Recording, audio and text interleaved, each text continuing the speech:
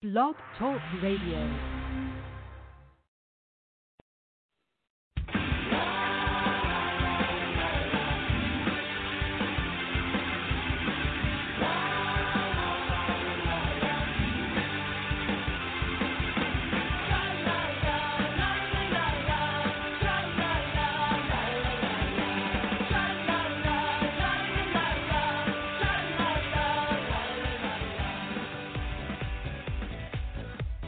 Welcome to the Left of Str8 Show with your host, Scott Fullerton, as we discuss everything under the rainbow sun, from LGBT issues to foodies, entertainment to books. Join us as we talk to some of the most interesting leaders and celebrity LGBT guests and allies on the internet. So grab a cocktail, it's always happy hour somewhere, and enjoy the show. Now, here's your host, Scott Fullerton.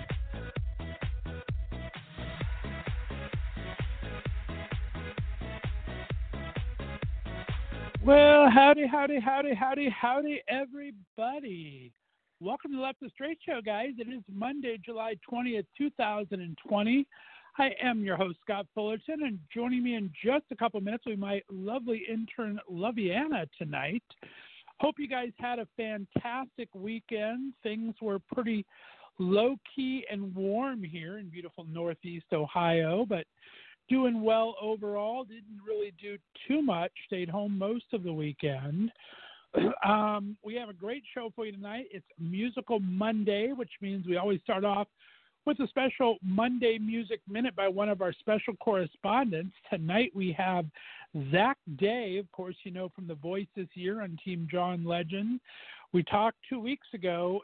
He had tested positive and contracted COVID-19. He was sick as a dog for a couple of weeks, feeling much better, and I appreciate all you guys that reached out to him. As I asked you to a while back, he loved all the get well messages, and he is feeling better. He went back to work today for the first time, but we're lucky to have him on, so he'll have his Monday Music Minute in just a couple of moments here. And then we have two great interviews tonight. The first one's going to be a live interview with an amazing singer and songwriter, Kisos. He's killing it with a little quarantine on Twitch. He's been interviewing and doing some great songs, reviewing different songs from different indie artists, so that's kind of cool. And then up next, I have a pre-tape interview just the other day with Rett Madison out of Los Angeles, California. She's originally from right up the street here in West Virginia. Beautiful voice and probably one of the best laughs I've ever heard. I loved making her laugh. She's so nice. So a couple of great interviews today, but let's go ahead and bring Lovey on, and let's see what's happening in the world out there in Radioland. Loviana, how you doing tonight? Hi. I'm great. How's it going? I'm pretty good.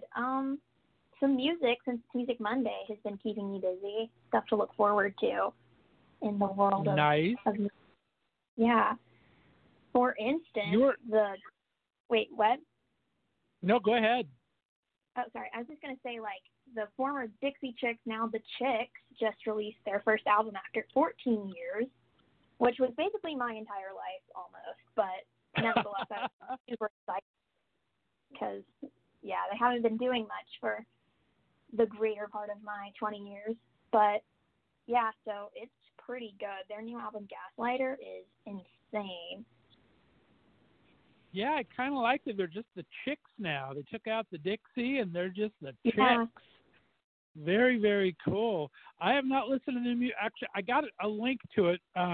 When they first announced the new name, I got a PR mention from one of our good friends that sends us over a lot of our guests. And, yeah, the music was pretty good. I only heard the one song, though. But everyone's just loving that. Do you know their controversy at all, I guess? I know, like, the older stuff, like the George Bush, like, angry he's from Texas thing that went down. Right, exactly. Mm-hmm. So they kind of got all this grief at the time from, can you imagine if they were Trump Republicans back then? George W. Bush Republicans were tame compared to these days. But they they were embarrassed by some of the war stuff that George Bush was doing, and basically got booed off the stage like permanently for these 14 years. Their music wasn't being played on radio and all that. And I just can't imagine in today's Trump world what would be happening to them. But good for them for coming back in the middle of it and kind of giving a big little FU to them and coming back. I think that's very cool. And being woke, getting rid of the Dixie part, as everyone's getting rid of the Southern references. So that's just another little poke in the eye to him. So I think that's kind of great. Yeah, you're a big music fan. You like music, don't you? I remember that's why you wanted Monday night. What's some of your big influences in music that you really like listening to? I ask the question a lot of my guests all the time for 5 questions with. What is the hit songs on your playlist right now, and what is a guilty pleasure maybe on your playlist right now? Lately it's been a lot of One Direction, and it's kind of funny because I wasn't like a huge One Direction fan when they were a thing when I was like in middle school, because that was like the cool thing to be into, and I kind of wanted to stay away from that. But lately, like, I don't know, it's like 10 years into One Direction being a band, and now they're not even a band anymore, and that's like all I was listening to all weekend. It was just like the best song ever and all of their classics. So that was like my guilty pleasure this week. I like it. Very, very cool. What do I have on my radar? There's not too much. I mean, we want to keep in the music vein. I guess Madonna revealed this weekend that she owes $1 million to Russia for breaking their anti-LGBTQ propaganda laws. Russia's really strict against LGBTQ, and so you're not even supposed to stick up for it. It's illegal to even speak in favor of the queer community. So she was there in 2012, I guess, and she basically at the end of her concert said, "Now I'm here to say that the gay community and gay people here and all around the world have the same rights to be treated with dignity, respect, tolerance, compassion, and love. Are you all with me? If you're with me, I want to see your pink armband." I guess there's a lot of people in the crowd that had little pink armbands, and so she was fined $1 million from Russia and basically said, "You're never going to see the money, Russia. Sorry about your luck." So I guess she may not perform there again, but oh wow, I thought that was kind of pretty cool, music-wise. And other than that, there's not too much going on right now on my radar, so I guess we should probably jump. Anything else you wanted to bring up today while I have you on the phone? No, I'm all good. All right, well, let's go ahead and bring up our special correspondent, Zach Day, with his Monday Musical Minute, direct from Nashville, Tennessee. Loviana's running the boards and running the studio today, so Loviana, let it hit whenever you're ready. Let's listen to Zach. Take a minute with Zach, yeah. Left of Str8 listeners, thank you so much for checking in on me over the past couple of weeks. I was really sick with COVID, and so I'm super glad to be back. You know, I just want to put out the reminder to continue to social distance, wear your masks, do what you have to do to, you know, stay home as much as you can, and encourage your friends and the people that are around you to do the same, because you can be as careful as I was and still get it somehow, because it's so easy to catch. And I'm just lucky that I didn't get, you know, super, super sick to the point where I had to go to the hospital or anything like that. So, yeah, I'm here, I'm back at it, and I'm super glad to be back. So thank you once again. All right, let's get to some cool music. You know, it's been a while since I've been on here, so I've been listening to a lot of different music, you know, amongst other things, you know, playing Stardew Valley and, you know, all these little video games on my Switch, because I'm trying to get as much use out of that thing as I can. I paid enough for it. Let's see. What have I been listening to? Past couple weeks, I have been on a Radiohead kick. You know, I do love some good old rock music, and Radiohead is just so freaking cool. So I'm always trying to find different songs that I haven't heard yet, or different albums that I haven't listened to. And I've listened to a lot of Radiohead in my life, but recently I just went back and listened to OK Computer again and been keeping that on repeat. And I think the reason that I really started going back and listening to Radiohead again was because Another one of my favorite singers, Leanne LaHavis. I'm pretty sure I've mentioned her on here before. She just put out a new album, and she covers Radiohead's song on there. So I was like, oh, yeah, Radiohead, obsessed with them. Tom York, we love. So I had to go back and listen to them again. So I would encourage you, if you haven't gone back and checked them out in a while, to do that, because it's a journey and it's so beautiful and just masterfully done. I was watching Suspiria. I've watched it several times. I love it so much. And Tom York from Radiohead also composed the music for the soundtrack to that movie, and it's just so stunning. One of my favorite people, Tom York, as far as music is concerned. I went into a used book and record store the other day, of course, after I was cleared to go back out in public, and there was a lot of different CDs that I bought for my car. I have a little CD player in my car. Sometimes I like to keep like random CDs around just in case, and it's kind of like a nice little thing, a little collection of mine personally. And I found so much gold in there. I got a couple different Bjork records, and I got a Hole record, Aldous Harding. I mean, to find all these CDs, Kate Bush, like, for like a couple dollars, I was like, okay, that's a steal. So I did spend quite a bit of money over there, but it was definitely worth it. So I've just been like going back and listening to all these albums that I've been thinking about and that have just stayed in my mind for some time. I went and listened to Love Angel Music Baby by Gwen Stefani, another one of my musical heroes. I guess you could say. Really, I love her, and it holds up. Okay, let me just say that. It holds up. The songs are bops. I wish that people would give it the credit that it's due. Okay, it's such a good record. Gwen, always on the forefront, and we love her. There's this guy, Will J. He has this record that just came out. I don't know if everyone knows who he is yet or not. I mean, he's very popular, but he's just like so cool. His album is called Perfectionist. It's really pop. It's really the lyrics are just really, what's the word I'm looking for? They tell a story. They're descriptive, but they're still relatable, which is like obviously what I try to do in my music too. But his stuff is just really fun, really great. I encourage you all to check it out. Again, that's Perfectionist by Will J. I listened to the whole album in one sitting and was just like, I love this. So great. He's an amazing singer too. I've also been listening to Shamir. Shamir is a really cool up-and-coming artist. I mean, maybe I shouldn't say up-and-coming, but on the forefront, making really cool stuff. I love Shamir. They have a lot of really great songs out and just released a new single called On My Own. So I would encourage you guys to check out Shamir, an LGBT artist that really deserves to be lifted up right now. And the music is just great. I think they do it all from their home and have been doing it for a long time and have been really putting out great music and putting in the work. So go check out Shamir, especially the song On My Own, and the music video is so cute. We love Shamir.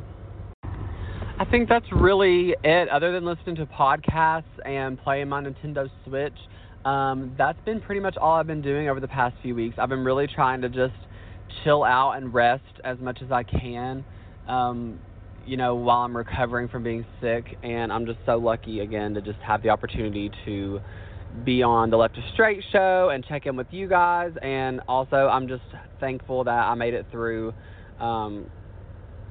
pretty much unscathed, hopefully. I mean, I'm still a little bit nervous. Like, I get anxious thinking about potential long-term effects and stuff like that, and I'm just in this kind of alone, so it's been scary, but I think I'm going to be okay, and I'm really appreciative of everyone for checking in on me. Thank you so much, Scott, for having me on. Of course, as always, I'm going to be here to support and continue to be there for our LGBTQ brothers and sisters and everyone in between. I'm so grateful to have a platform like this to speak on. So thank you so much. And now let's get back to the Left of Str8 show. See you guys next time. Take a minute with Zach. Yeah. Thanks, Zach. That's Zach Day, Nashville, Tennessee. The Voice with John Legend. You got to check out his YouTube channel and his music. It's so great. And he does those music videos where he's like does all the parts in harmony on it, does the split screen on it, It's freaking awesome. All right, guys. Well, we are going to get this show started in just a little bit with our first interview in just a couple moments. Kisos is up first. And then the second half of the show, we're going to be talking to Rett Madison.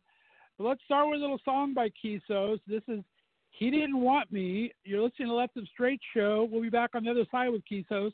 Be back in just a little bit.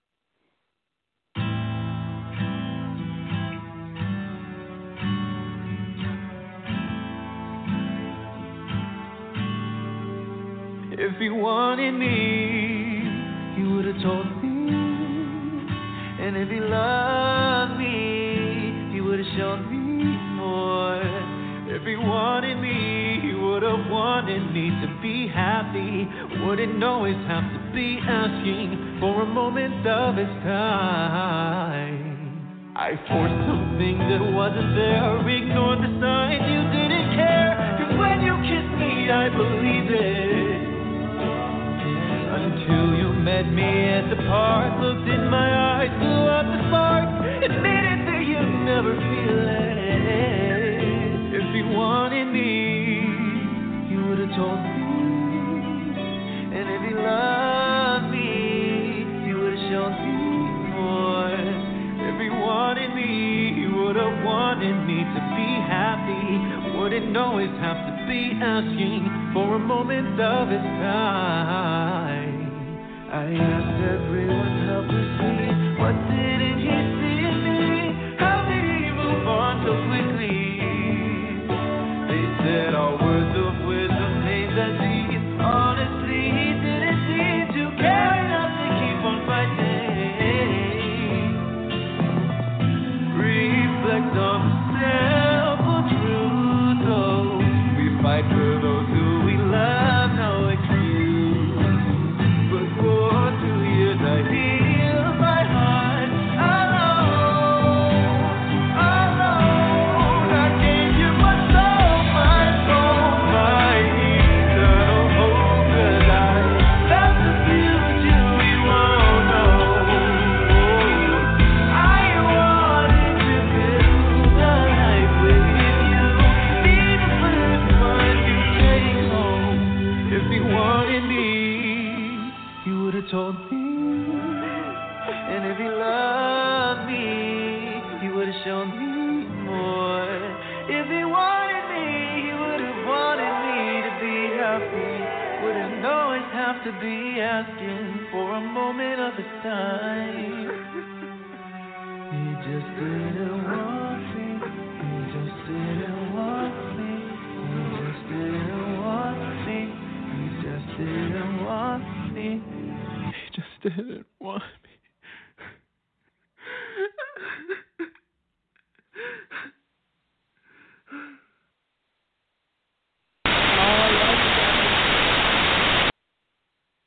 I don't know what I did there. Sorry about that. Guys, we are back. That was He Didn't Want Me by my next guest, Kisos.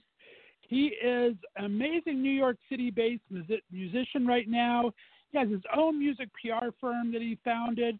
And most importantly, he is a self-described hyper-queer bish, which I just love in our LGBT community. He's been killing it on Twitch lately with his Queerantine streaming that talks all about today's independent music, which I absolutely love. So let's welcome and get him on the show for the first time, the handsome and talented Kisos. Kisos, how you doing, buddy? Woo! Thanks for the lovely intro. I'm doing great. I feel pumped now. There you go. Well, you are a lovely human being, my friend. I've been enjoying getting to know your music. We have to give a big shout-out to our buddy Matt Kai up in Canada for introducing us, and I am glad he did, my friend. Yeah, I had no idea, and I mean, seeing all the artists that you have on, it's like perfect. I'm excited to listen to everyone else on today and stuff. Well, you are killing with indie. I mean, I've said this through my show a long time. I was never a music person until I started doing the show 5 years ago. Just never that into it. I was the TV and movie guy, the play guy, and the musical guy. But I started doing this show, and I've just fallen in love with our queer artists out there. There's so many great representations from every genre. It's got to be fun to do your show. Yeah, You it's find been some cool. amazing people. It's been cool discovering so many. I mean, even as queer artists, sometimes I feel like, you don't know how many people are out there. It's hard to find at first, but once you start finding a few, it's like the floodgates open and you're like in this huge, beautiful world of LGBTQ plus talent. And yeah, queerty has been amazing. Just like you said, finding all this talent for your own show. It's been great just connecting with people all over the world, all these different genres, showing that, we can be all these different things. Nice. Well, I want to jump into that a little more in just a bit, but let's start with a little background. Yeah. Like I said, you're in New York City now. How have you been holding up? I mean, we talked off air. You guys are finally getting good in COVID-19 and be able to get out there in the world. How have you been kind of putting up with this? Has this been a real creative time for you? Has it been an introspective time, or how have you been doing the last couple of months? Yeah, it was honestly a pretty smooth transition for me because, like you mentioned, I have a PR firm. I've been basically working from home since like the early 2017 is when I started my firm. So I was used to some things, but I think no matter what, it's kind of a big drastic change for anyone. But I definitely had an easier time adapting to it. I was used to live streaming too. So although I wasn't necessarily making that much new music, I was able to still feel creative, and I was finishing up this new EP with the help of some very talented, lovely collaborators. So luckily, I was pretty equipped for everything. Definitely scary outside, but I was fortunate to be acclimated. There you go. As long as you have a good Postmates account, you're good to go, right? You can make it do anything to start with. Very cool. Although actually, I've just been cooking a lot at home, but Nice. What do you like to cook? Lately. What do you like to cook? Lately, we've been obsessed with falafel. We've been making a ton of homemade falafel, which has been fun. Otherwise, I was getting really sick of it because it was, I don't know, it just feels like even if you're switching it up, it was like over time. So it's like, oh my God, I'm just tired of cooking. I'm just tired. Everyone's tired. Exactly. Even though we're at home, it's still tiring, That's the way I was. I was cooking like a beast for the first month and a half. But I just got over it. It's like, and I think it's more that it's always been for me. I love to cook, but I hate the dishes. I think that's it for most people, and I hate that part amen of on it. that too. So it's just, if I had to wash one more dish after cooking, I was just over it. So I understand that. Let's keep with the background. Talk about where you actually grew up and what kind of a kid were you growing up? I was a pretty similar kid. I was a kid who was always kind of like screaming and dancing. And I mean, I knew how to be quiet too. But, I just like to have a good time and be goofy. And I still come from a really loving family, supportive family. So, I grew up in the Bay Area, California. It was really diverse. I got to have really a picturesque childhood for the most part. Growing up in like a cul-de-sac with kids my age and stuff like that. So, I started in music just in like elementary school band and would kind of sing to myself, but I was shy to sing in front of anyone. And then over time, once I got like way older in college is when I went into gospel choir and I really started exploring my voice more. And then after graduating, I started posting some YouTube covers and playing around with things and eventually was like, I think I want to try to do this for real. Nice. I love that. And what was your kind of go-to jam early on? What were you listening to when you first started getting into music a bit? It definitely changed. As a kid, I was kind of just like listening to whatever my parents would let me listen to. But once I got a car and I could like drive myself to school and, especially once I went to college, I was listening to a lot more of like R&B and soul and discovered like Jasmine Sullivan and, Adele was coming out around that time, as in coming out with music, not out of the closet. But before that, we're losing you, my friend. There you go. Okay, we're back. We're back? Yeah, okay. We're back. We just lost the very beginning. It's like you said before that, and then we lost you for 2 seconds. You're back now. Oh, okay. I'm in the only room in my apartment that gets service. So I'm like, please don't take me out. I was saying my sister she was very counterculture, very like anti-pop music. Was like the cool thing was to be alt and stuff. So she also introduced me to a lot of cool people like Fall Out Boy before they were big and Motion City Soundtrack and. So it really was like a huge mix of genres for me. Nice. I love that. And like I said in the intro, you identify now just a hyper queer bish, which I love. Yeah. Talk about, though, your original journey. When did you kind of first come out to yourself, and where did you first find your LGBTQ tribe? Yeah, overarchingly I say queer because it's easier, but more specifically identify as like bisexual or pansexual, and that was honestly really confusing growing up because I was kind of like, okay, I know I'm having crushes on girls and like fantasies about girls, but how come he's cute too? Like, am I gay or what's up? I remember like taking those quizzes like late at night, like, am I gay? And the quiz would be like, here's a quiz. Chances are, if you're taking this quiz, you're probably gay. And then, but it was confusing. You know, I was in a long-term relationship with a girl. My first relationship, it lasted almost 5 years, and I was super happy. And I think it was, you know, more around the end of college where I was like, okay, I'm definitely like in love, but there's definitely something else going on. And there weren't really, bisexuality wasn't really a conversation. It was more of a thing of like gay guys pretending to, you know, maybe saying they're bi to soften the blow of being gay or something. So I was very confused in that for a while. But luckily I come from actually a pretty queer family. My mom is also identifies as bisexual, as does my sister. So I didn't necessarily know that growing up, but like later, you know, there were hints here and there. And so yeah, once I finally did come out to myself, and my girlfriend was actually the first person who I really told, and she was honestly really supportive too. We broke up for other reasons. Well, you know, that kind of added a conflict in just the sense of me being like, do I want to go my whole life without ever being with a guy? But overall, it was honestly, I was really fortunate to have a strong support group, although I didn't necessarily have as many gay friends until I really moved to New York and started making more friends, period, and trying specifically to find that.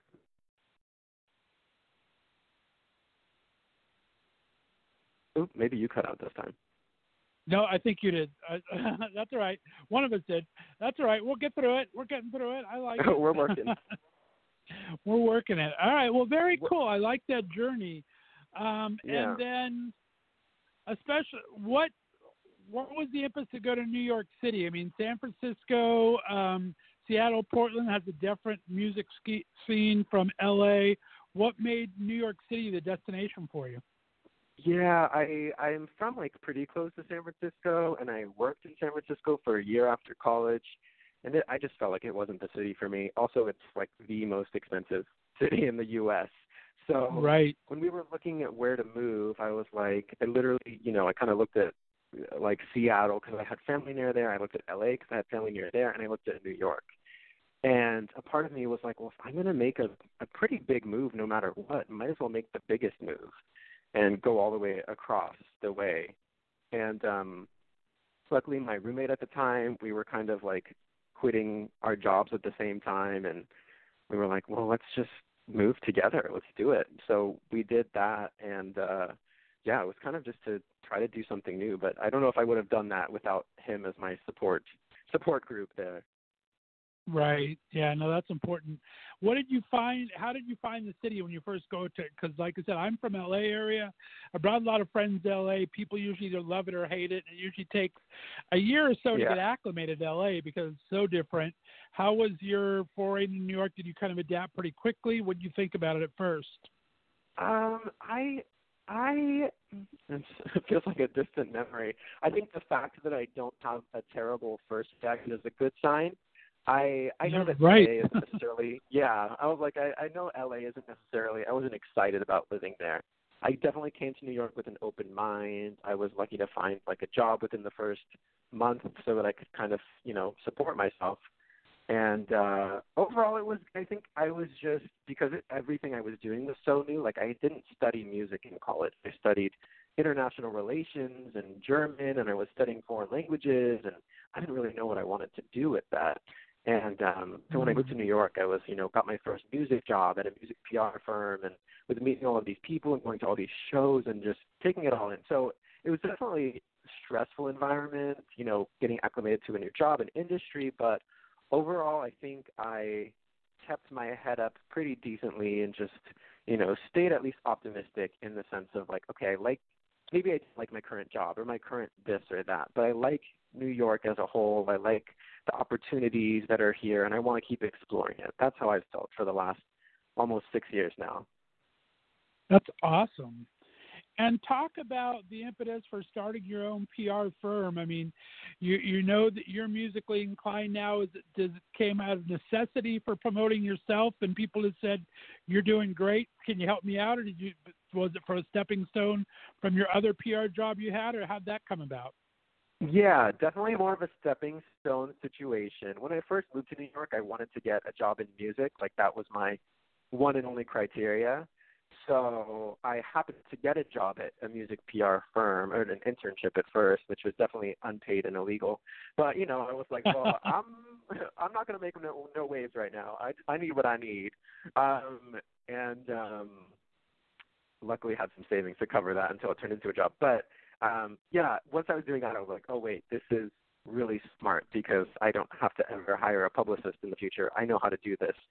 And the job was so stressful at that company, but I liked the work. It was kind of a toxic work environment and overworked and underpaid and all of that. But I liked the essence of PR if it was pure and we weren't like exploiting artists. I was like, okay, I really would like to do this, and especially focusing on LGBT artists and POC artists and being able to like customize things more and, you know, give discounts and just have more leeway. So I was lucky to get a couple clients pretty soon after I started. I had a couple clients, and, you know, it wasn't enough to pay rent at first, but within a couple months of those first clients, I was getting a few more referrals, and it was slowly starting to work out. And then, like you said, I also wanted to do press for myself, and, you know, everything kind of building that resume more and more. So I just wanted to work for myself because I've never had a job where I liked the boss, or, well, not that liked. I don't want to be too rude, but it's just I've never vibed with the environment. So I was like, if I can take this opportunity, let me try it. And if I crash and burn, I can get a real job, quote unquote, in a month again if I have to, you know? There you go. I love that. And what have you found to be the hardest kind of nut to crack in getting artists recognized out there? What have you kind of had to learn the hard way in navigating the PR world out there for music? The hardest thing, honestly, for me was just being nicer to myself with all of it because, you know, there's so many places to pitch, but there's so many artists that are making amazing music out there. I mean, you know yourself, weeks full of interviews. Right. Color. So pitching your own music, whether you're a publicist or just a musician, it's hard to not get down on yourself because I used to joke that my job is just getting ghosted for a living because you're sending email after email and no one's responding, and it doesn't mean that you're bad, but, you know, it's just it's just legwork, it's, you know, connections that you try to make. So reminding myself of that and, you know, that nothing's going to be the perfect campaign, but also letting artists know and be like, just because, you know, we're getting some decent press, but just because it's not at the level that you want or that I want, because I want the best for them too, it doesn't mean that the music isn't good. A lot of artists will kind of, you know, I want to stop everyone from like developing a complex, because I kind of developed a complex after pitching my own music and getting so many rejections. I'm like, your music is good. Don't worry, your music is good. It's a marathon doing this promotion game. It's so much work. It takes so long. So it's just staying motivated, doing what you can when you can, and, you know, being nice to yourself. That's great advice. I love that. Thanks for sharing that part of it. Yeah. And then talk about this live streaming now. You said you kind of were familiar with before. Were you always using Twitch? Were you on another platform? Talk about how Quarantine came about. Yeah, so a quick background of streaming. I started in January 2018 on Twitch because I've always been like a video gamer, and my roommate was just like the same when I moved to New York, but he was like, you're always like screaming and, you know, laughing, and you're a funny person. I think you'd be a really good live streamer. Like, you should try it. People can make a lot of money, which is true. They can, but it's also like, so it's like trying to make a lot of money as a musician. It's a lot of work. But I was like, okay, let's do this. And after a few months of just doing gaming stuff, I started doing music on there, and, you know, suddenly went from like 30 monthly listeners to a couple hundred with, you know, these new audience that had come in. And I'm like, okay, wow, this is really something. And then once COVID happened, I was shooting pretty regularly, doing pretty well, pretty decent. But once COVID happened, I was like, okay, what can I do that's a little different? Because there's so many people that were like messaging me and like, ooh, I want you to like sing more, do more concerts, do more stuff live streaming. And I'm like, what can I do that's different from what I already do so I don't get bored? Also, like, can help people, add some value into right now, help out other artists who are struggling. And a friend of mine who's also a musician, Corey Stewart, him and I were originally working on like a live tour thing, and he was like, maybe we could do something digital. And I was like, well, I don't really want to do like a live show, but maybe we could do like a showcase. And I think I just had like a couple of friends that happened to be releasing music videos that weekend, and I was like, maybe I'll put this together. So we did, and we ran it for 15 weeks, where it's basically a showcase of 10 music videos by LGBTQIA artists from, across the whole spectrum of gender, sexuality, identity. And we would, try to get people to follow the artists and, watch the video, comment, subscribe, all of that stuff. So it was like really engaging and building real community. I couldn't like offer payment because I also wasn't getting paid or whatever. And right. So I was trying to balance that out where I'm like, well, I can't pay anybody because I'm not making any money. So yeah, it's more of just like focused on community. I think of it kind of as like a press, like top 10 video roundup type of thing. So it's a lot of fun. Right. There's been artists who didn't know each other a couple weeks ago, and then, after being on the same episode, they released a song together, and I honestly never expected that to happen. So seeing how much it has affected people and how much people miss it and are waiting for it to come back, and, the collabs they're doing together has been really unreal and really cool. I can imagine. That's awesome. I mean, as I said, I've got so many artists that's come on this show now, and I always wonder why I don't see more. I mean, you see it at Pride every year, but I never see like a queer build act going around the country or anything. And there's some great musicians out there. You'd think if they pooled their talent and their resources, that would be some amazing concerts. I'm going to turn into a promoter. I've said that for the last 3 years now that I'm going to do that. I was going to say that's literally the reason why my friend Corey wanted to do it. He was like, we need to just start getting out there. Like, he lives in Canada, I'm in New York, so he was like, we'll do a little Northeast tour. We started, contacting artists that we thought would be a good fit, and then right then COVID happened. But it's really crazy how many artists are out there that the mainstream has no idea about, that indie has no idea about, and we have to beat down some of that to build our own platform and push ourselves in front of the mainstream audiences, because a lot of the powers that be won't do it for us.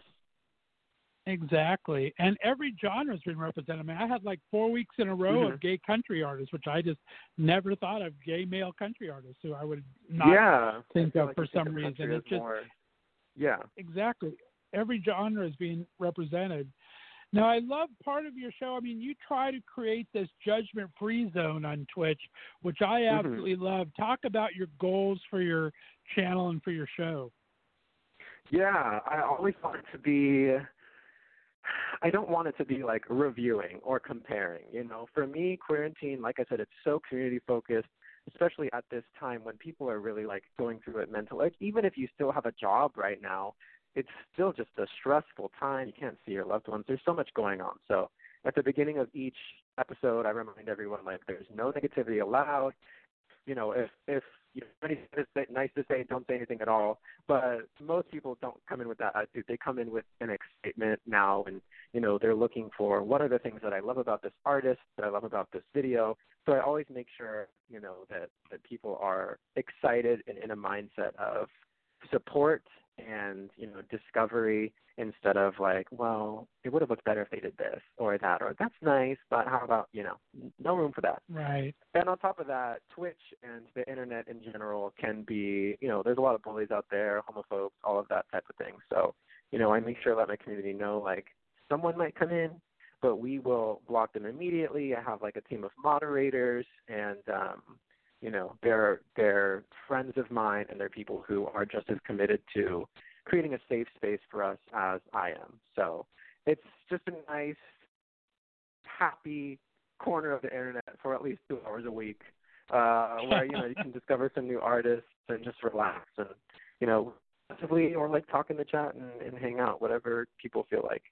Oh, I love that, and I love that you've kind of planned that far in advance. I mean, I have capability of taking phone calls on my show and chat room, and I've tried it a couple times, but you get those little wackadoodles that'll sneak through, and you're right in the middle of an interview with a great guest, and it's like it slows the whole flow down. So I applaud you for doing it and everything, because it's tough sometimes. Yeah, it's like, they can be distracting or they like take the guest out of the mood and all of that. But luckily on Twitch, that's a pretty regular, well, I should say it's regular to have moderators and stuff. So, Right. Even the viewers, the regular viewers on Twitch, they're always the community you build will always protect its own community, So because I talk about a welcoming environment and that's all I allow, the community only allows that too. So Right. It is nice. I love that. And like you said, you've just been building and growing. You have over 2,000 listeners or subscribers now. Talk about, Are you starting, when people start finding these kind of outlets, you get a lot of submissions. Are you getting a lot more video submissions now? Is it turning into a job going through these every week? Or how is that part of it, the business behind the non-paid business? Yeah, it was definitely a lot of work. That's why I was like, I was, planning to do it weekly for kind of the whole year. And then I was like, let's do seasons. So after the 15th week, I was like, yeah, it's a lot because, there would be certain weeks where maybe I didn't get enough submissions and then I'd have to, run around looking for artists, maybe trying to research new people. I always try to keep the show really diverse and balanced between, like, ethnicity and gender and stuff like that. So, I would always I put a lot of extra work on my plate to make it, as diverse as possible. And yeah, so there were some weeks where I'm like, oh my gosh, okay, let me find this person. Let me find someone new. Oh my God, no one's responding. I just kept posting like calls of like, I'm looking for more people, more people. And yeah, so it was a lot. I'm actually the same friend, Corey, who kind of inspired it. We're working on finding sponsors for the next season to hopefully be able to like hire someone to take some of that off of our plate. But yeah, it's a lot to manage. I mean, I didn't expect it either, and I even automated as much as I can with like submission forms and stuff. But still, it's like making the flyer each week, posting the flyer each week, prepping the host, doing the show, making the clips of it for promo later, doing the reruns on YouTube, doing all of that. So I was definitely spending at least like 10 hours a week on it, and it was worth it, but I'm like, okay, I need a break. But we'll be back in August 9th is our Season 2 premiere. Nice. No, I hear you, brother. I mean, when COVID started, I kind of decided to step up because my show's always been 2 days a week for 5 years. First 5 years I did it, but when COVID stepped up, everyone was really looking for content, and everybody was home. I talked to people, entertainment foodies and authors, and no one was going to bookstores, restaurants, or movies anymore. So everyone that I talked to was home. So I went to 5 days a week in mid-April, and it's just a job all of a sudden. And thank gosh I have Lovey who's in the studio now, and I found some other great interns, or I would have been like pulling my hair out and be half bald by now because it's crazy time. Some stuff. 5 days, I do 2 hours of shows 5 days a week, so it gets kind of crazy. I know exactly where you're coming from there, my friend. Right, and just that's just the on-air hours too, all that prep is a lot. Exactly. I applaud you. Well, thank you. It's not for that. Just I understand your work. That's for darn sure. Yeah. Well, let's start getting into the music a little more, your own personal music. We had Pride Month. You got to participate in Pride inside the virtual event there with our buddy Z Machine was one of the ones on there, Glass Battles, who I love and haven't interviewed yet. Talk about that experience. Did you enjoy that? Yeah, I've never performed for any Pride event ever, like not in person or so. Having the opportunity this year and actually have like Pride reach out to me, really, it felt amazing, because I feel like as an artist when you're coming up, you're like, how does everybody get this stuff? Like, when am I getting to the point where I'm invited to be a part of something? And yeah, it was really cool. It was really nice to put something together and, just meet some new artists. I put some of them I had already known and had them on Quarantine. there were a couple more, like someone named Julia Jade, who I really liked, and I was like, oh, we'll put her on like next week. So yeah, it's just really nice to see that people were still putting on events and different things to keep Pride going, even though it was Pride inside, you know. So yeah, it was really cool. That's awesome. Yeah, it's one of the things I really like about quarantine. I said it a couple times on there. It's such an overused word now, but you're really seeing authenticity coming through on all these live streams when artists are kind of putting their music out there, and you see them at home and you see the work behind it all. And I think it really shows the artisticness of the artist of having to put all that together. And that's I love seeing some of these streams, everyone doing it from Broadway to fitness people to things like you did for Pride. It's been an amazing use of the technology, so I really enjoy that quite a bit. Let's get into your album, my friend. The Sweet Nothings, amazing, just came out. How's your feeling of accomplishment? You got to be so proud of yourself. I mean, it sounds like it was a tough thing to go through, but you got to be pretty accomplished. Yeah, it was such a long process to make this EP. So I released my first EP in February 2018, but I went through the breakup that this current EP, Sweet Nothings, is about in summer 2017. So I was going through that and, you know, like getting my feelings out, not even trying to write music about it, but just like, you know, just getting it out of my head and trying to process things. And, you know, the first I had to release the other music, and then I was like trying to find out how to make the music, I usually did all my music completely on my own before that, produced, mixed, all of that. And the song Happily Ever After, which we'll be playing later, I was like, this has the potential to be a hit. I know it does. I want to find like a pro producer. I want to make this, like, spend my life savings and just help this take off. So that came out in early 2019, and you can see now it's summer and the EP just came out. It's only 5 songs. So it's like, what took him so long? But it was just a long process of, you know, going through those emotions, balancing regular life, balancing, you know, new relationships and all of that stuff. But it feels really good to have it out. It feels really good to, I feel like even though it had all of these delays, it was kind of meant to come out right now. I'm a very, like, hippie person, so I believe in, like, destiny in those ways. So I feel like this is the time it was meant to come out. And the response has been really amazing. It's been cool seeing people's reaction to some of the songs and the surprise reaction to some of the songs. So, yeah, it's always a great accomplishment to have this music out. And, yeah, I am very glad it's done. Because I was tired of holding on to those songs for the last 3 years, but it's definitely worth it. Well, you should be very proud of it because it is. I mean, the thing I like about EPs, and you know the music business probably more than anybody right now, how it's changed so much and become just let's release a single every 3 months. But EPs and albums really tell a story when they're executed correctly, and that's what you've kind of done through the 5 stages of grief. Through these songs, I love that type of a structure. How did that come to you, and what's been the response to it? Yeah, it was kind of an accident. Honestly, like, I didn't set out to write any of these songs really, or to have them be an EP, but I was just kind of, you know, going through the breakup myself and going through the emotions and writing what was in my heart. And I looked back at the songs after, and I was like, wait, I can clearly see how they match up to each of the 5 stages of grief. Maybe that would be like a cool, I already wrote the music, might as well use it, you know?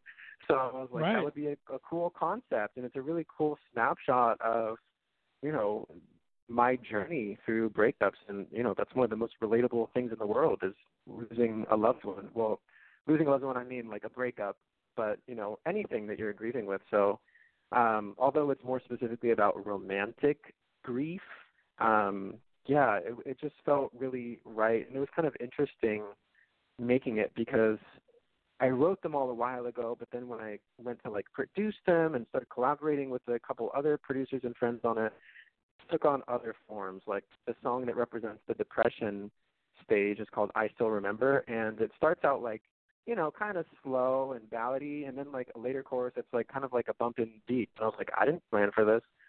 but it happened. So yeah, I think people have really resonated with that, with the concept of the EP, and it's also put into greater perspective the singles that I released before.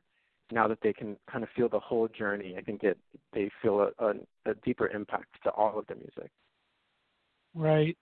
Well, I want to talk about that too, because there is so much emotion. When we opened up with "He Didn't Want Me," and it's just so powerful, especially at the end with those kind of real tears feeling through. How is it like to have to, as you said, this is 3 years now, you're reliving this memory. Are you able to detach yourself now after 3 years, or are you reliving this memory each time you're doing the next incarnation of this? Yeah, I mean, it was definitely at first when I was making the songs and maybe talking about the singles and interviews and things, I would kind of have some of that emotion come back up and stuff. And the crying on "He Didn't Want Me," I recorded that in November of 2019 and released it in December. And that was, like I said, over 2 years after the breakup. I didn't expect to feel anything while I was recording it, but there was just a moment where I was listening to it and all of it, and I just felt that wave come over me, and I cried, and I was like, "Oh, let's include this, make it extra powerful." There's a little marketing move there, a little capitalization on my own emotion, but yeah, it was definitely a lot. I'm definitely over it now. But it's taken a long time. I mean, it took me a long time to get over that breakup. It was the first time that I was kind of the one broken up with, and it was like one of those relationships that burns super hot, but also was kind of not good for you. So I think it was just a big loss for me that I had never experienced before. So it took me a while to cope with it, but I'm definitely moved on now and able to look at it more from a certain perspective. But when I perform those songs, play them, I can definitely still put myself back into that moment, into that mood, and feel it if I want to. Gotcha. And one of the things I love about albums is always the cover art, even CDs. I love the drawing that you're using, and even for some of the singles I've seen you've used etched art. Talk about the artistic expression behind it. What kind of draws you to the art, so to speak? Yeah, so actually my first EP and the second EP, the art was done by me, which is surprising because if you've ever seen me draw anything, it's absolutely unrecognizable from, whatever I was drawing. But I did my first EP, Voices, has a drawing on it, and that was actually something I did in my senior year of high school. I took Art 1, and I actually really liked the design. And then that kind of inspired me in the second EP. I was like, maybe I could draw something else. And I really love these drawings. They're called blind contour drawings.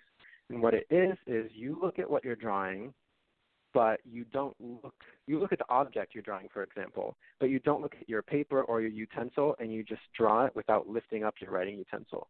So it creates kind of this mystical, vaguely reminiscent of the object drawing, and I thought that was perfect because it doesn't have to look perfect. I just didn't know what else I would do for the art. I was like, what picture would I use? What can really describe this? And the line art came to me, and I based it off of a picture of me and my ex, and I did 10 pages of drawings, and this was the one where I was like, okay, they kind of look like faces, but they look cool, and they, have a certain emotion to the faces and all of that. So it was a lot of work, but I really loved, being able to make my art myself, especially because I have a limited skills there. Well, good choice. I loved it, and like I said, I did see the previous EP as well. Very, very good choices on those. I enjoyed it a lot. Thank you. We're going to start wrapping up here, Kisos. I want to talk about the last song. We're going to play out with Happily Ever After. Talk about this one. I mean, it does have that upbeat. It's kind of can feel. I love the words. There's a naughty version and a nice version, which I like. Yes. Talk about the song a little bit and what my guests are going to be listening to here. Yeah. So Happily Ever After was the first song I released off of Sweet Nothings. It's the Denial Stage of Grief, which I state very clearly in the beginning of the song. I say I have accepted denial because it was my only way of kind of coping with the breakup, was pretending it wasn't happening even though I knew it was happening. But, yeah, that's the one where I was writing it on my guitar, and I was like, this, I don't usually write like a pop hit style song. I was like, this has the potential. So I was really happy to work with Kyle Patrick, and, we workshopped it for a couple months, and it was really my breakthrough song. It was the first time I got covered by Billboard Pride and all these other press outlets, and got introduced to so many musicians, and I think it helped me be seen as more of a serious artist. So it's a special song to me in a lot of ways, and then my first that I wrote on the EP. It was my first kind of hit, and it's just it's also the only one I have a music video for. But yeah, it's very real, very raw, and very fun, surprisingly. So I hope y'all like it. It is great. I absolutely love it. Talk about where you see your journey going from now. Like you said, you're getting ready to start a new season of Quarantine, so you're featuring other artists. Are you being inspired to write through all this? Are you still writing constantly, or where do you see your next album coming from? Yeah, I actually, luckily, I happen to have a few collabs planned, so I have something coming next month, and the month after that, and the month after that. I kind of of collab singles coming while I, start writing more stuff, because I've just kind of been like, with Quarantine and all the other things, my brain has just been like overloaded. I haven't really written during quarantine at all, right? Except for like one or two songs. So, I'm gonna release this, kind of promote it, release these new collabs that are all like very different and fun, and then in the top of the year, I'll probably have some new solo stuff, and I'm gonna film a video for He Didn't Want Me. So there's actually quite a lot on the docket. So yeah, stay tuned, y'all. Nice. What is your writing style? Do you go mostly towards lyrics and then music, or music and then lyrics, or is it really just a truly mix depending on the song? It's mixed for sure. With this EP, I kind of picked up my guitar and just like strummed along to the few chords I knew, and just kind of freestyled a lot of the songs on the EP on Sweet Nothings. But before that, it was a lot more of me sitting down and writing out words or writing out feelings, and kind of coming up with something later, or kind of like just humming a melody to myself and then building production around it. The only song that I've written for will hopefully be released is one that I wrote. Like, I kind of wrote it. I like to write as poems, and then I'll like make them fit a song structure later, and just kind of get everything out on the paper and edit it. Yeah, and then I feel more free that way to kind of like change it up versus falling in love with a certain melody or certain structure, because otherwise I'll get like focused on that, and I won't be flexible. Gotcha. Flexibility is so important. Mm-hmm. I like it. Well, I got to tell you, Kisos, I truly enjoyed the EP. I felt like I was going through the emotions with you. We got to start wrapping up. Let all my listeners know where they can find this amazing music and where they can follow you on social media, my friend, and especially where they can find Quarantine. Yes, thank you so much, Scott, for having me. My name is Kisos, Kisos, on all of the streaming services. And if you want to find me on social media, my name is @It'sKisos, ITSKISOS.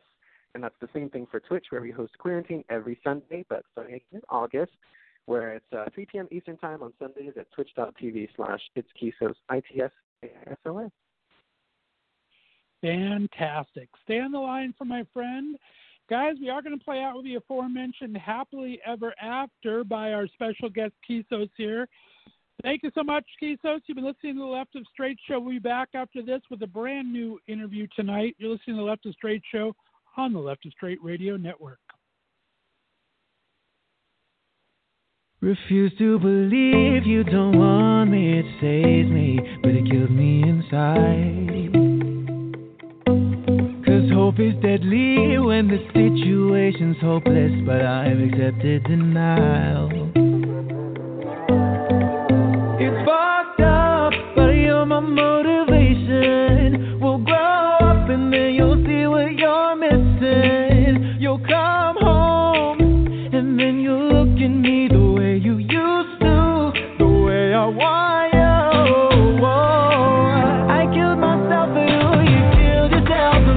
Now that we realize what went wrong, can we move on happily? Yeah. Your negativity, my codependency. Now that we realize what went wrong, can we move on happily? Happily, yeah. Refuse to believe that this new guy I found is better than me, is more than a fling. And the possibility that he's your new everything is haunting my dreams. Why isn't it me? It's fucked up, but you're my motivation. We'll grow up and then you'll see what you're missing. You'll come home and then you'll look at me the way you used to, the way I want you. I killed myself for you, you killed yourself for me. Now that we realize what went wrong, can we move on happily? Yeah. Your negativity, my codependency. Now that we realize what went wrong, can we move on happily? I've gotta figure out all my shit first, and hopefully you're doing the same. Once we've had our time to recover, I wanna try this with you again. It's fucked up, but you're my motivation. We'll grow up and then you'll see what you're missing. You'll come home and then you'll look at me the way you used to, the way I want you. I killed myself for you, you killed yourself for me. Now that we realize what went wrong, can we move on happily? Yeah, your negativity, my codependency. Now that we realize what went wrong, can we move on happily? I killed myself for you, you killed yourself for me. Now that we realize what went wrong, can we move on happily? Yeah, your negativity, my codependency. Now that we realize what went wrong, can we move on happily? Happily,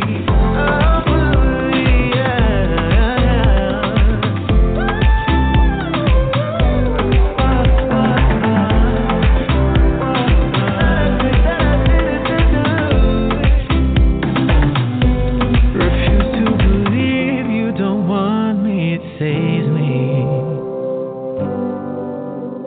but it kills me inside.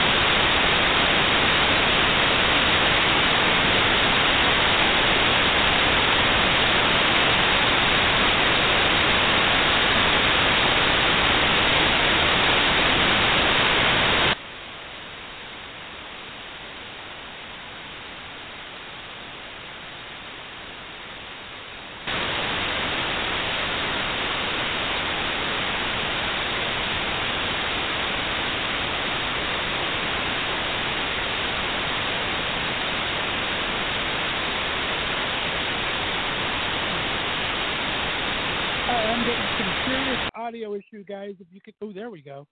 Man, I had some serious audio issues. I don't know what the heck it was that happened with the last song, too. All right, you guys, I apologize for that. I don't know what that was. I'll edit that out for iHeartRadio and everybody. Guys, we are back. Thanks so much to Kisos for coming on today.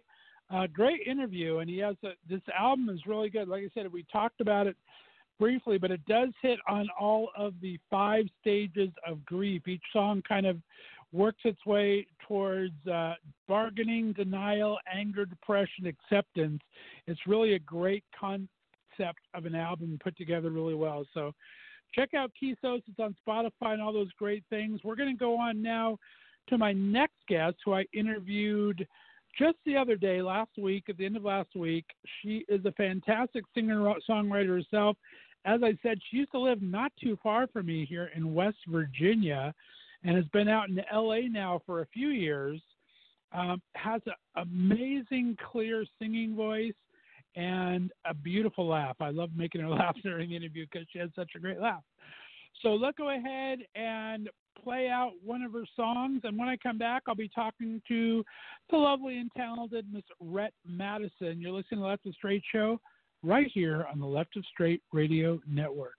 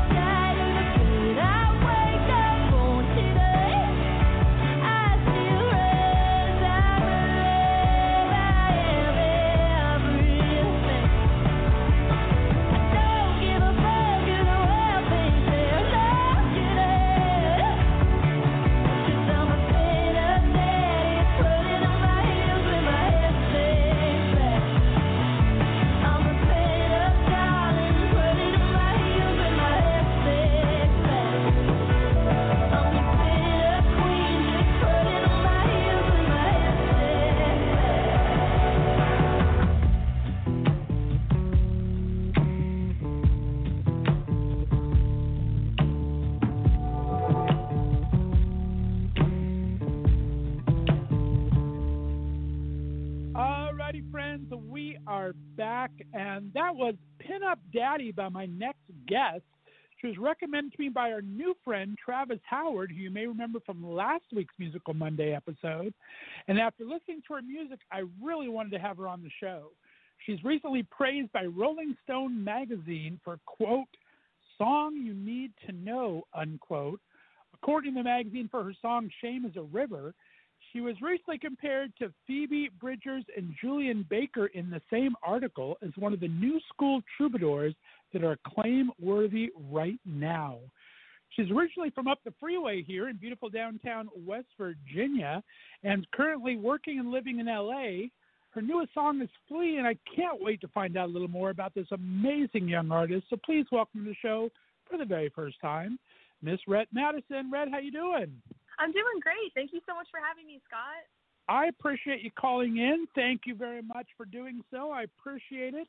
How are you holding up? Are you ready to start cooking again, or are you a Postmate person now that we're locked down one more time? Oh, well, I'm definitely a Postmates person, but I live with my partner who happens to be an incredible cook. So nice. More often than not, I'm lucky. My partner will cook like a beautiful dinner, and then on my nights I'll either make a pasta that's like edible. It's not great, but like it's there, or I'll Postmates for it. I like it. Very good. You got to get by as you can. It's always nice. You know you're going to have at least 3 or 4 good meals a night, right, a week, and then whatever happens, happens. I like it. That's awesome. Well, welcome to the show. Since it's your first time, I want to start with a little bit of background. As I teased, I'm in Northeast Ohio here. You were brought up in West Virginia. Tell me about that area you grew up in. What kind of a kid were you? Yeah, so I grew up in a town called Clarksburg, West Virginia, and it's a smaller city. I think the population's only like 16,000 people, so most everybody, knows each other. It was interesting.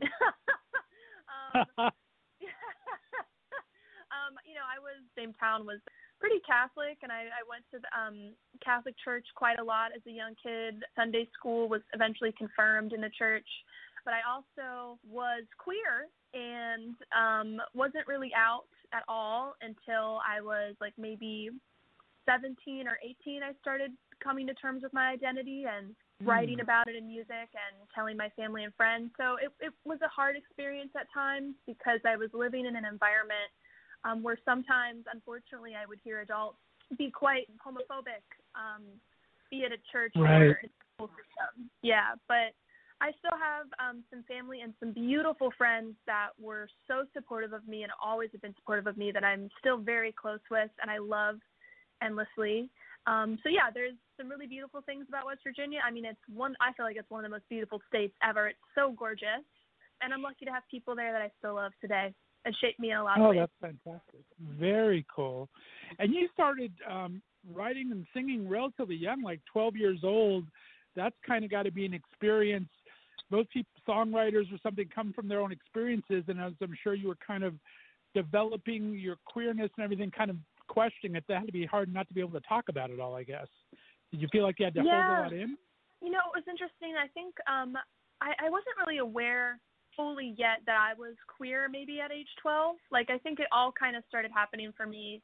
Like, there was definitely signs. Like, I look back now and I'm like, oh my goodness, I can't believe I didn't realize like all of these behaviors were trying to point me to my truth. Right. But when I was 12, I don't think I fully had the awareness of myself just yet. But songwriting, I started writing at 12 because it was very therapeutic for me, and it was kind of like writing in a diary almost. Songs weren't good. They were rough.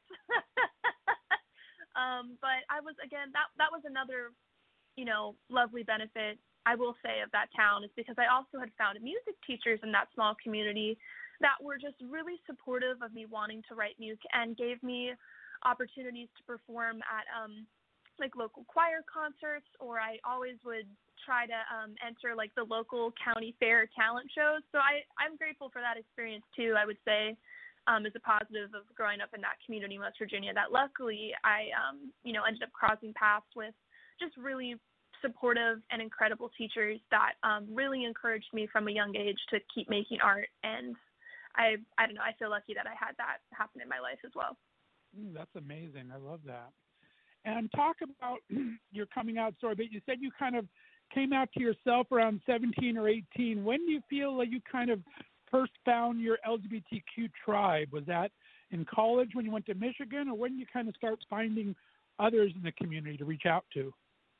Yeah, I I went to a boarding school in Michigan from ages 16 to 18 called Interlochen, and that academy just changed my life in such a positive way. I met people that, again, just were so loving and supportive, the teachers and the friends that I made, and I just felt like no matter who I discovered myself to be, that I was going to be embraced and accepted completely, which, again, is so important and formative to have happen, especially as a teenager. And I'm, again, very grateful for that experience.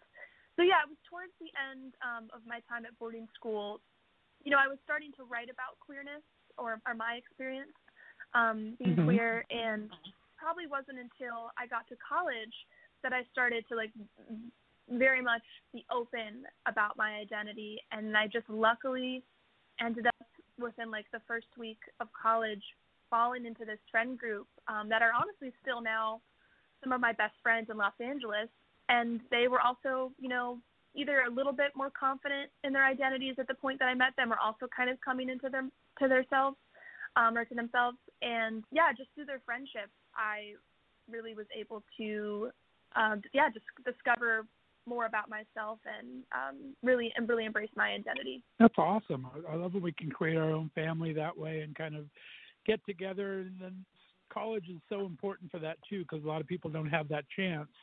And if you have a chance to get away, that's kind of awesome. Right. And is that what brought you to LA? Was college, or how did you get to LA? Yeah. College brought me to Los Angeles. I studied music for 2 years at USC, the Thornton School of Music, but I was not a great college student. I ended up, skipping a lot of classes because I wanted to go gig in Los Angeles, and so I got to a point where I think it was not good. I did a year and a half full time as a college student, and I realized that while I still was able to do well in my performance-based classes, because that's what what I was majoring in college for, I really struggled with the general education classes or anything where you had to write an essay with a thesis. Since a lot of my education background was in more public kind of rural schools in West Virginia, I was a little bit behind, not that I'm not a smart person, but I was a little bit behind some of my peers at some of these institutions who had just been coming from private schools their entire lives, or maybe bigger cities. Right. Yeah, so eventually I just was I don't want my family to put money into something if I can just leave and continue to do what I'm doing. So I dropped out probably by the time I was 20. Yeah. Makes a lot of sense. I mean, especially when you have that passion inside you, and you know that making art's what you want to do. You can only learn so much theory, right? I mean, you can take so much classes. Right, and I mean, again, at age 18, I didn't realize just yet how I wanted to work in music. So I think going to college, again, I was so incredibly lucky to have that opportunity, and it did teach me a lot. Just even meeting my friends that I'd met there, those friendships changed me as well so much as a person. So I don't regret it at all. I just realized maybe I was going to learn more or be mentored more outside of an institution than just in the scene. Right. Understand. Very well said. Well, talk to me about your first year or so in LA, because I always like to talk about people going to LA since I'm from there. It's a tough city to get to know, especially coming from back east here. And USC, you think, oh, I'm going to USC to school, and it's right in the middle of the worst area of town, pretty much, if you don't know the area at all. And what was your experience getting to LA? Did you fall in love with it right away, or did you kind of take your time to get used to it? I think I don't know how to drive, and I didn't have a car, so that kind of limited, some of my access to so many incredible parts of LA. And once I started making friends with people who had a license and grew up in Los Angeles, they showed me so many beautiful pockets of LA that I wasn't even aware of. And I just fell in love with the city, but it took me probably 6 months. Let's jump into the music here. What was some of your earlier inspirations of music, and what kind of vibe were you catching early on? A lot of the music that I look up to and have really been inspired by just happens to be some music that my mom would used to play for me as a kid. We would listen to a lot of music in the car when we would make, road trips from where I grew up in West Virginia to visit my grandmother in a rural coal mining town in Pennsylvania. And we would listen to a lot of Fleetwood Mac and Cat Stevens and Prince. Those are probably some of the most influential musicians to my music, I would say, early on. And then as I got older, I started really falling in love with like Carole King's music and Joni Mitchell and Stevie Wonder and just so many incredible, songwriters and musicians. I don't know, there's always such a treasure trove of music that I feel like I still have yet to discover. But yeah, I feel like a lot of music that was made before I was born has really been a huge influence on me. Not to say I love music that's also being made now, but I guess if I had to trace like what are my influences, it's probably mostly music that predates my birth. Right. That makes sense. No, I love that. And you have that sound. I mean, you have such a soulful sound, and I love the stripped down stuff. I mean, like I said, I was listening to all of your work there. Good Intentions, probably one of my favorite songs. It's so stripped down, and you are amazing. It's just your voice is fantastic. So I really enjoyed kind of getting to learn it.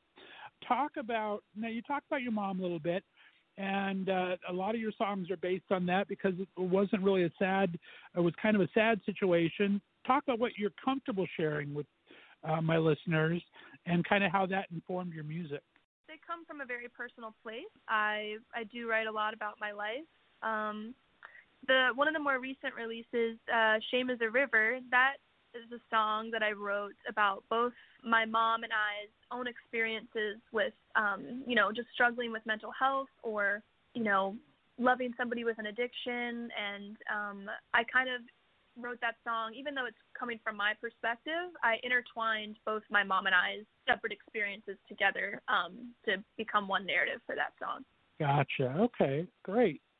And talk about how you write songs. Are you more of a lyric person first? Does the melody come to you first, or just kind of depends on how the song is?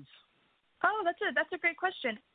With writing every song, it's a bit of a different experience, but I have noticed a trend where I might feel an intense emotion about a situation in my life, but not yet have the words to properly articulate like why I am so emotional about whatever thing is happening. So often I will first like just sing or like scream melodies, and I won't really be singing words necessarily. I'll just be like,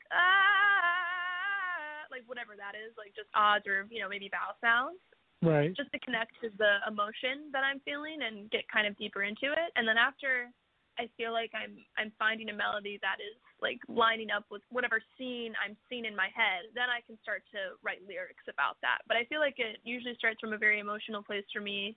And I feel like the easiest way for me to get my emotions out and like record them is usually, by singing and playing an instrument first, and then I go back and find the words to properly like articulate what I'm trying to express. Sure. And talk about, do you play? I mean, the guitar. There's a lot of guitar featured. There's a piano featured. I love the piano and Canvas. Do you play all of your own instrumentations as well? Well, it varies from track to track. So Canvas, I played the piano and sang it because it was just like a live take. I usually play guitar, I'm trying to think of how to say it, like for Good Intentions that maybe you heard on SoundCloud, that's me singing and playing guitar. But once I do more like fleshed out production stuff, like Fleas or Pin Up Daddy, I'll be playing the main like electric guitar line. So for Fleas, like the first kind of like dun dun dun dun dun dun dun dun, like that guitar line, that's me, and I play that throughout the song. But then the producer that I'm working with, Theo Katzman, he'll be playing the drum set. He'll be playing maybe additional guitar lines. Joe Dart for most of those tracks will be on bass. For Pin Up Daddy, my friend Brian Jones is on bass, not Joe.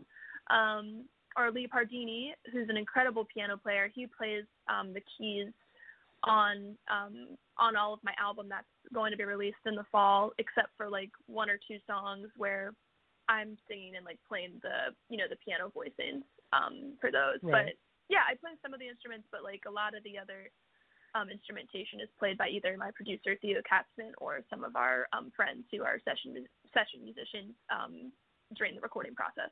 That's awesome. And I thought that Theo was going to be producing your album, and you were actually supposed to go on tour with him later this year. How did you guys meet, and what is that working relationship like?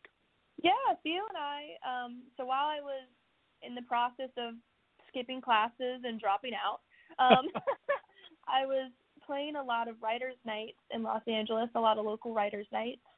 And I was playing writers' round at Hotel Cafe, and I think I was 19 at the time, and Theo just happened to be, like, I think closing the writers' night that evening and playing a few songs. And luckily, he happened to be there early enough to catch, my set. We met, and he was very kind. I asked him, like, hey, like, I can't actually stay tonight for your set. I have to go back to a band practice for college, but, like, send me a link to your SoundCloud. Like, I'll totally check out your music. Not realizing that he was in one of my favorite bands at the time, Wolfpack. Oh, that's funny. I didn't connect the face to all the songs that I had been, like, jamming out to in college. And then he was like, hey, I'm in this band. And I was like, oh, my God, you're incredible. I love your voice. I've heard you sing.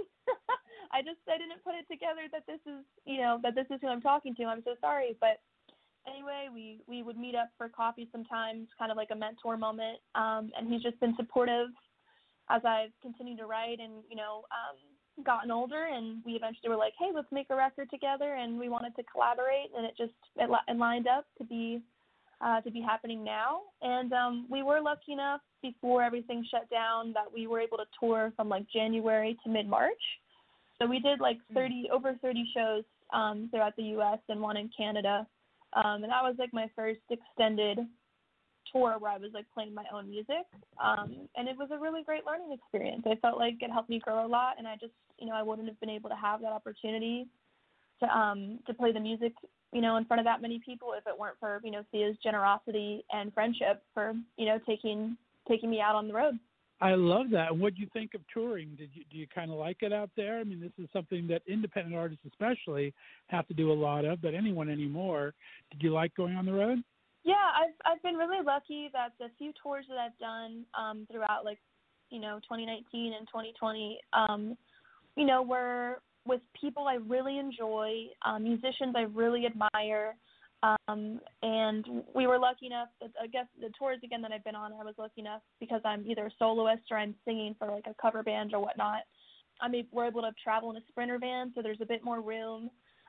I've done like the very DIY, like let's get in the Prius and play sports grills and house parties. And it's really hard. I did that also while I should have been in class, probably in college. And it was definitely really intense.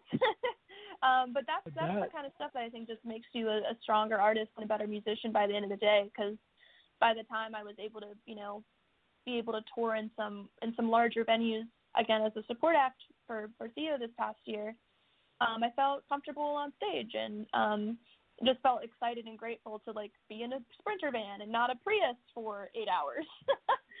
Right, I bet. Yeah.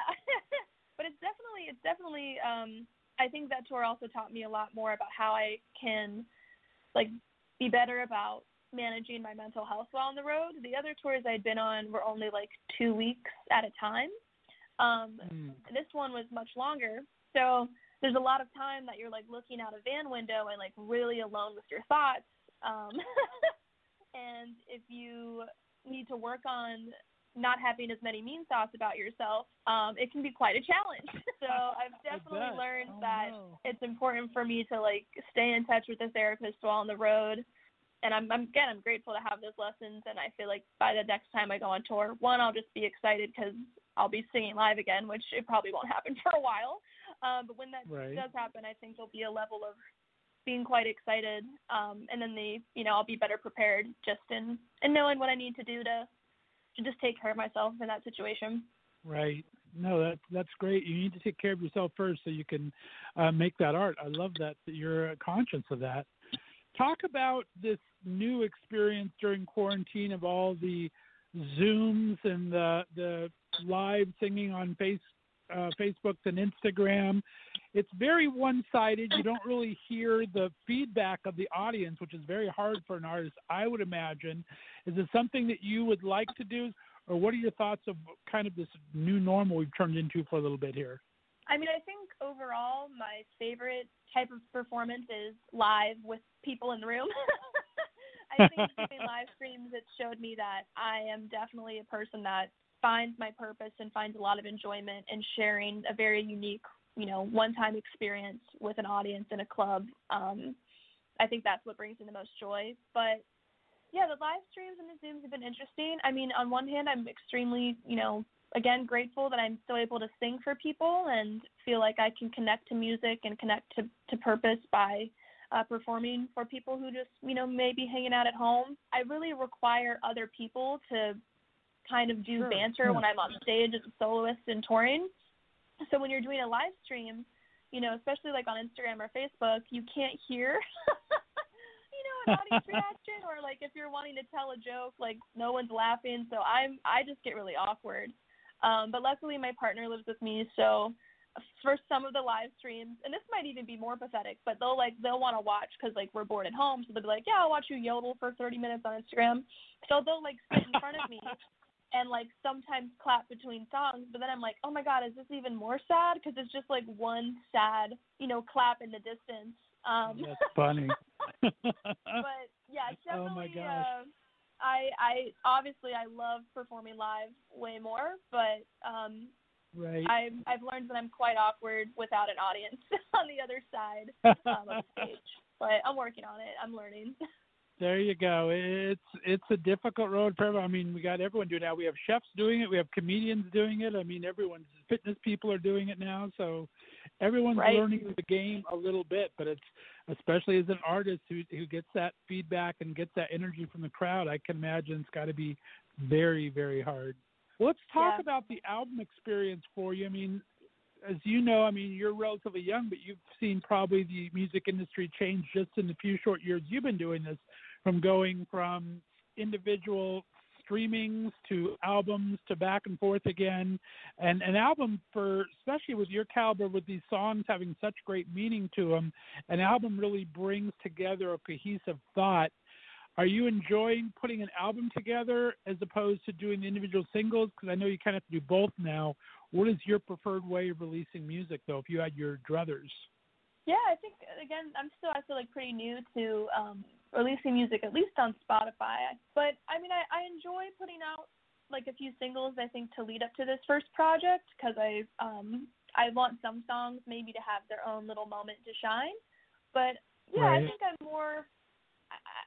I feel like it's strategic to put out a lot of singles because then each song has a chance at getting like playlisted and really treasured by an audience. But I think I am, maybe in kind of old school where I really like an album start to finish, and I really like the entire like theme. Not necessarily like it has to be on one certain theme, but I like just knowing like, hey, this is a body of work that I've made from 2017 to it'll finally be released in 2020. This is like a portrait of or a snapshot of what I was going through during those years, and I'm really excited for just to have that kind of be its own collective work. And I don't even know if that's the right words I want to use. But I think I really still there we go. But yeah, I think I'm very much into albums, and I'm really excited to release this album because I already have a lot of songs written for the album I want to follow it with, which I think will be more focused on grief and losing my mother, but also falling in love with my partner all in the same year. And so I'm really looking forward to what's next, but I am excited to finally give songs from 2017 and 2018 to the world and then move on to work on something new for myself. Oh, that sounds amazing. Going to have a relatively quick follow-up. I like that. And when do you guys think you're going to be able to release that this year? Are you looking for the fall or more winter, or when do you think you're kind of waiting for a window with what's happening in the world, or are you just going to let it go when it's ready?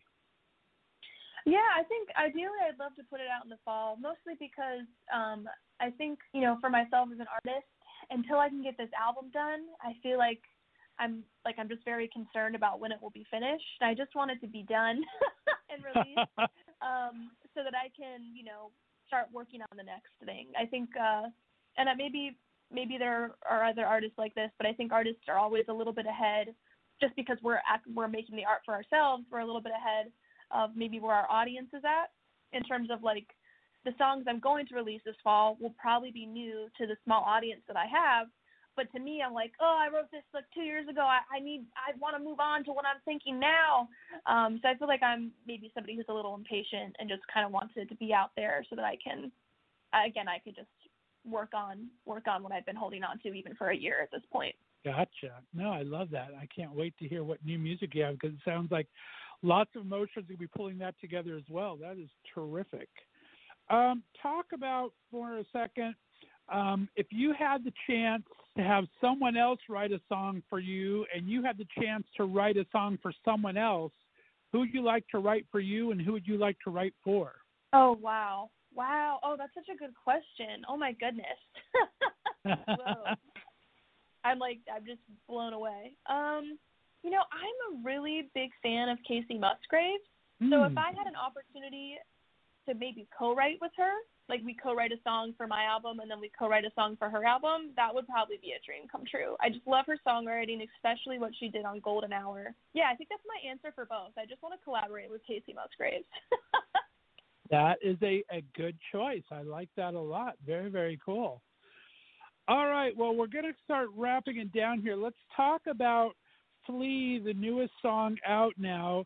Tell me how that came to you and what it's about. Yeah, so Fleas is basically, I wrote that while I was, this was probably the year after I dropped out of college and I was working at a coffee shop. I was still living near the university, but I was working at a coffee shop off campus. And I definitely was living the artist lifestyle with like the mattress on my floor and being like, what am I doing in LA? That's so funny. And yeah, I don't know. I was sitting in my apartment one day, probably after a shift, and I don't know. It's funny because I didn't even really have like a relationship at the time, but I also was in a period of time where I felt like I didn't want to be in a relationship, even though I wasn't even dating that many people. Like I wasn't like on the market, like going on a lot of dates either. I was just like working a lot and like sleeping a lot. But anyway, I think I just had this night where I was like, I don't want anyone to hold me back. I don't know. And so I kind of leaned into this idea, you know, just about having commitment issues, but using the imagery of dogs to convey that message. And so that's how the song was born. It probably seemed on stage like I really, like when I sing that song, maybe people think like, oh man, she must like date around and like can't settle down. It's like I was just having nobody call me up. That's so funny. No one. My partner's my first real relationship, and that happened like 2 years after I wrote that song. But I just think I was like feeling angsty, and so I wrote that. There you go. But it had beautiful little corgis in it. It was a gorgeous video. I loved it. Thank you. Yeah, that's my partner edited that. My partner Tess made the visualizer for that song. Oh, nice. That's awesome. That's always great to have a collab right there in the house. I like that. Yeah. Very cool. Well, very, very good. It's been an absolute pleasure to be able to talk to you, Rett. Let all my listeners know where they can find you on social media and find some of your great music. Oh, yeah. So thank you so much for having me again. This has been such a pleasure. And if people are interested in following me on Instagram, I'm just at Rett Madison, RettMadison. And then, yeah, I'm Rett Madison on Spotify. Same thing, just RettMadison. And, yeah, that's my social handle pretty much everywhere. Twitter, Facebook. If you type that in on YouTube, it'll all come up. I am absolutely in love with your voice, my friend. Thanks so much for being on the show, and you have to come back on when the album drops. That would be amazing. I would love to. That would be so fun. Thank you for having me. Oh, my pleasure. Stay on the line for me. Guys, we're going to play out to Fleas, and when I come back, we'll be talking to another guest. You'll see the Left of Str8 show right here on the Left of Str8 Radio Network.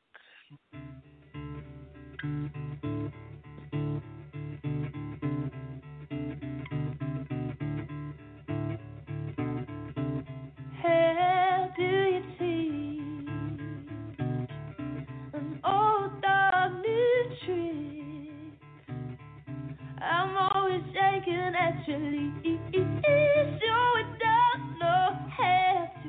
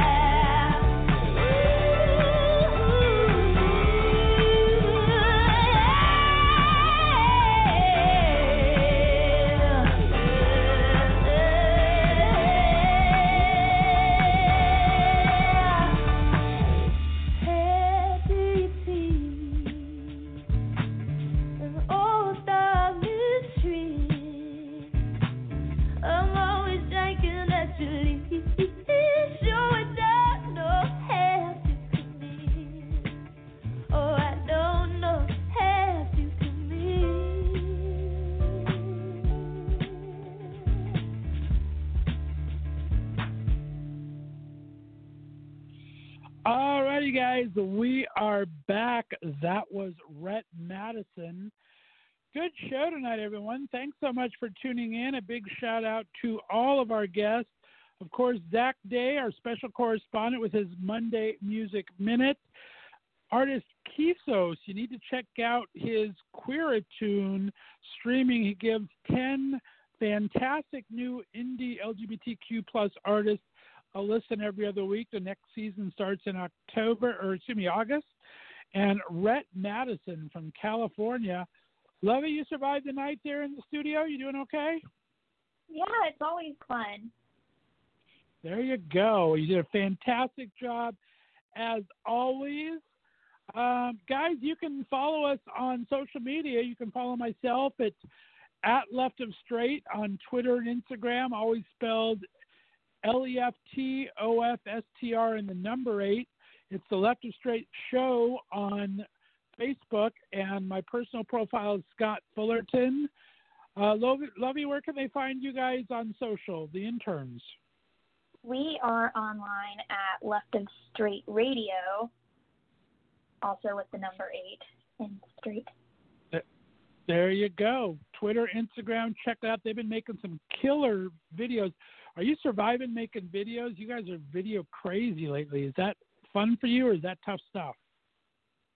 It's a little bit of both, but I kind of enjoy it once I finally find an idea of what direction I'm heading in. There you go. You guys have been killing it. Well, that pretty much wraps up Music Monday. Are you musically inclined? Are you a karaoke girl, Lovey? I want to so bad. I haven't actually ventured out into doing it because I'm a horrible singer, but I still love music enough to want to try. What would be your go-to karaoke song if you had one you wanted to try out first? No Scrubs, TLC, for sure. I've already thought about it so much. Nice. Good choice. I like it. All right. Yeah. Well, on that note, we're going to wrap it up, guys and gals. We'll be here the rest of the week. Monday through Friday, we're here 6 o'clock Pacific, 9 o'clock Eastern time. So check us out the rest of the week here.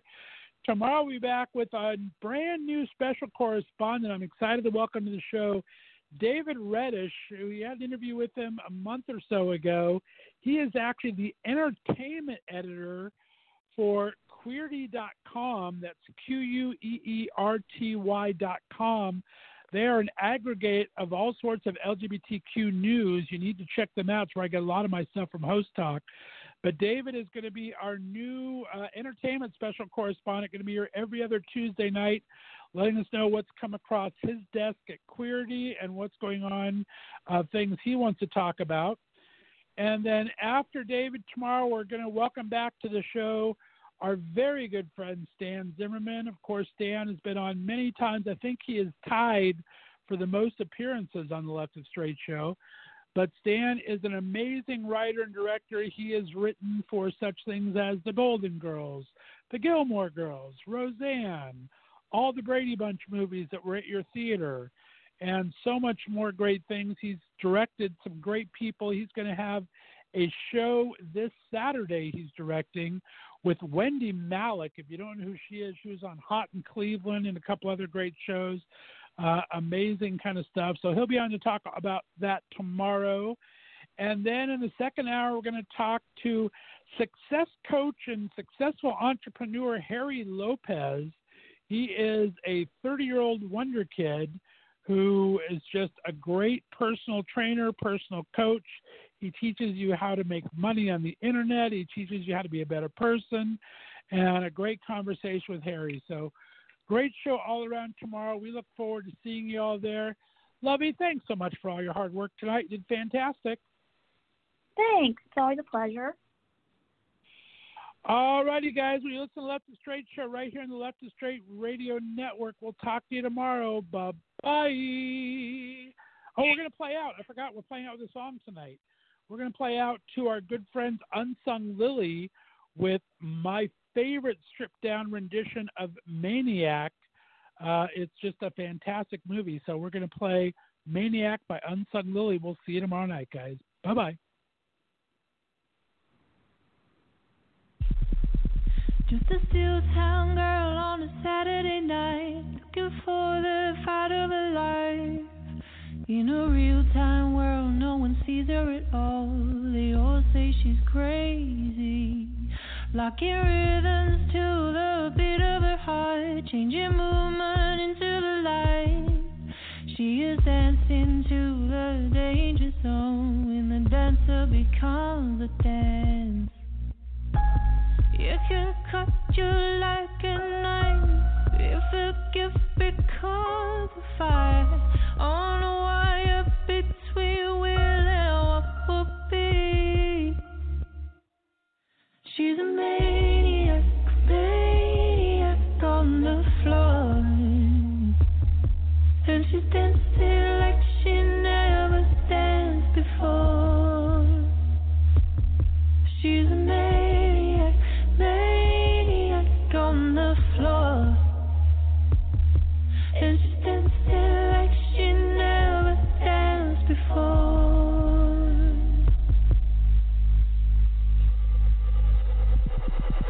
On the ice blue line of insanity, there's a place we'll never see. It's a hard-won place of mystery. Touch it, but you can't hold it. You work all your life for the moment in time. It could come or pass you by. It's to push a world, but there's always a chance if hunger stays at night. There's a cold kinetic heat, struggling, stretching for the beat. Never stopping with the air against the wind. She's a maniac, maniac at your door, and she's dancing like she never danced before. She's a maniac, maniac at your door, and she's dancing like she never danced before.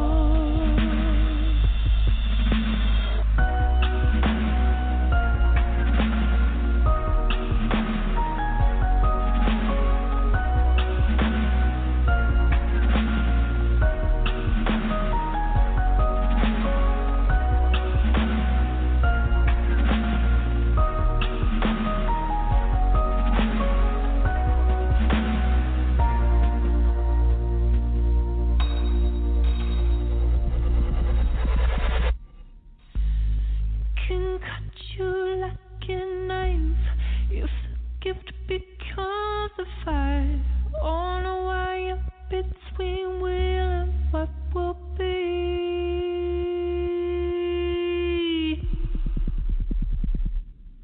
She's a man.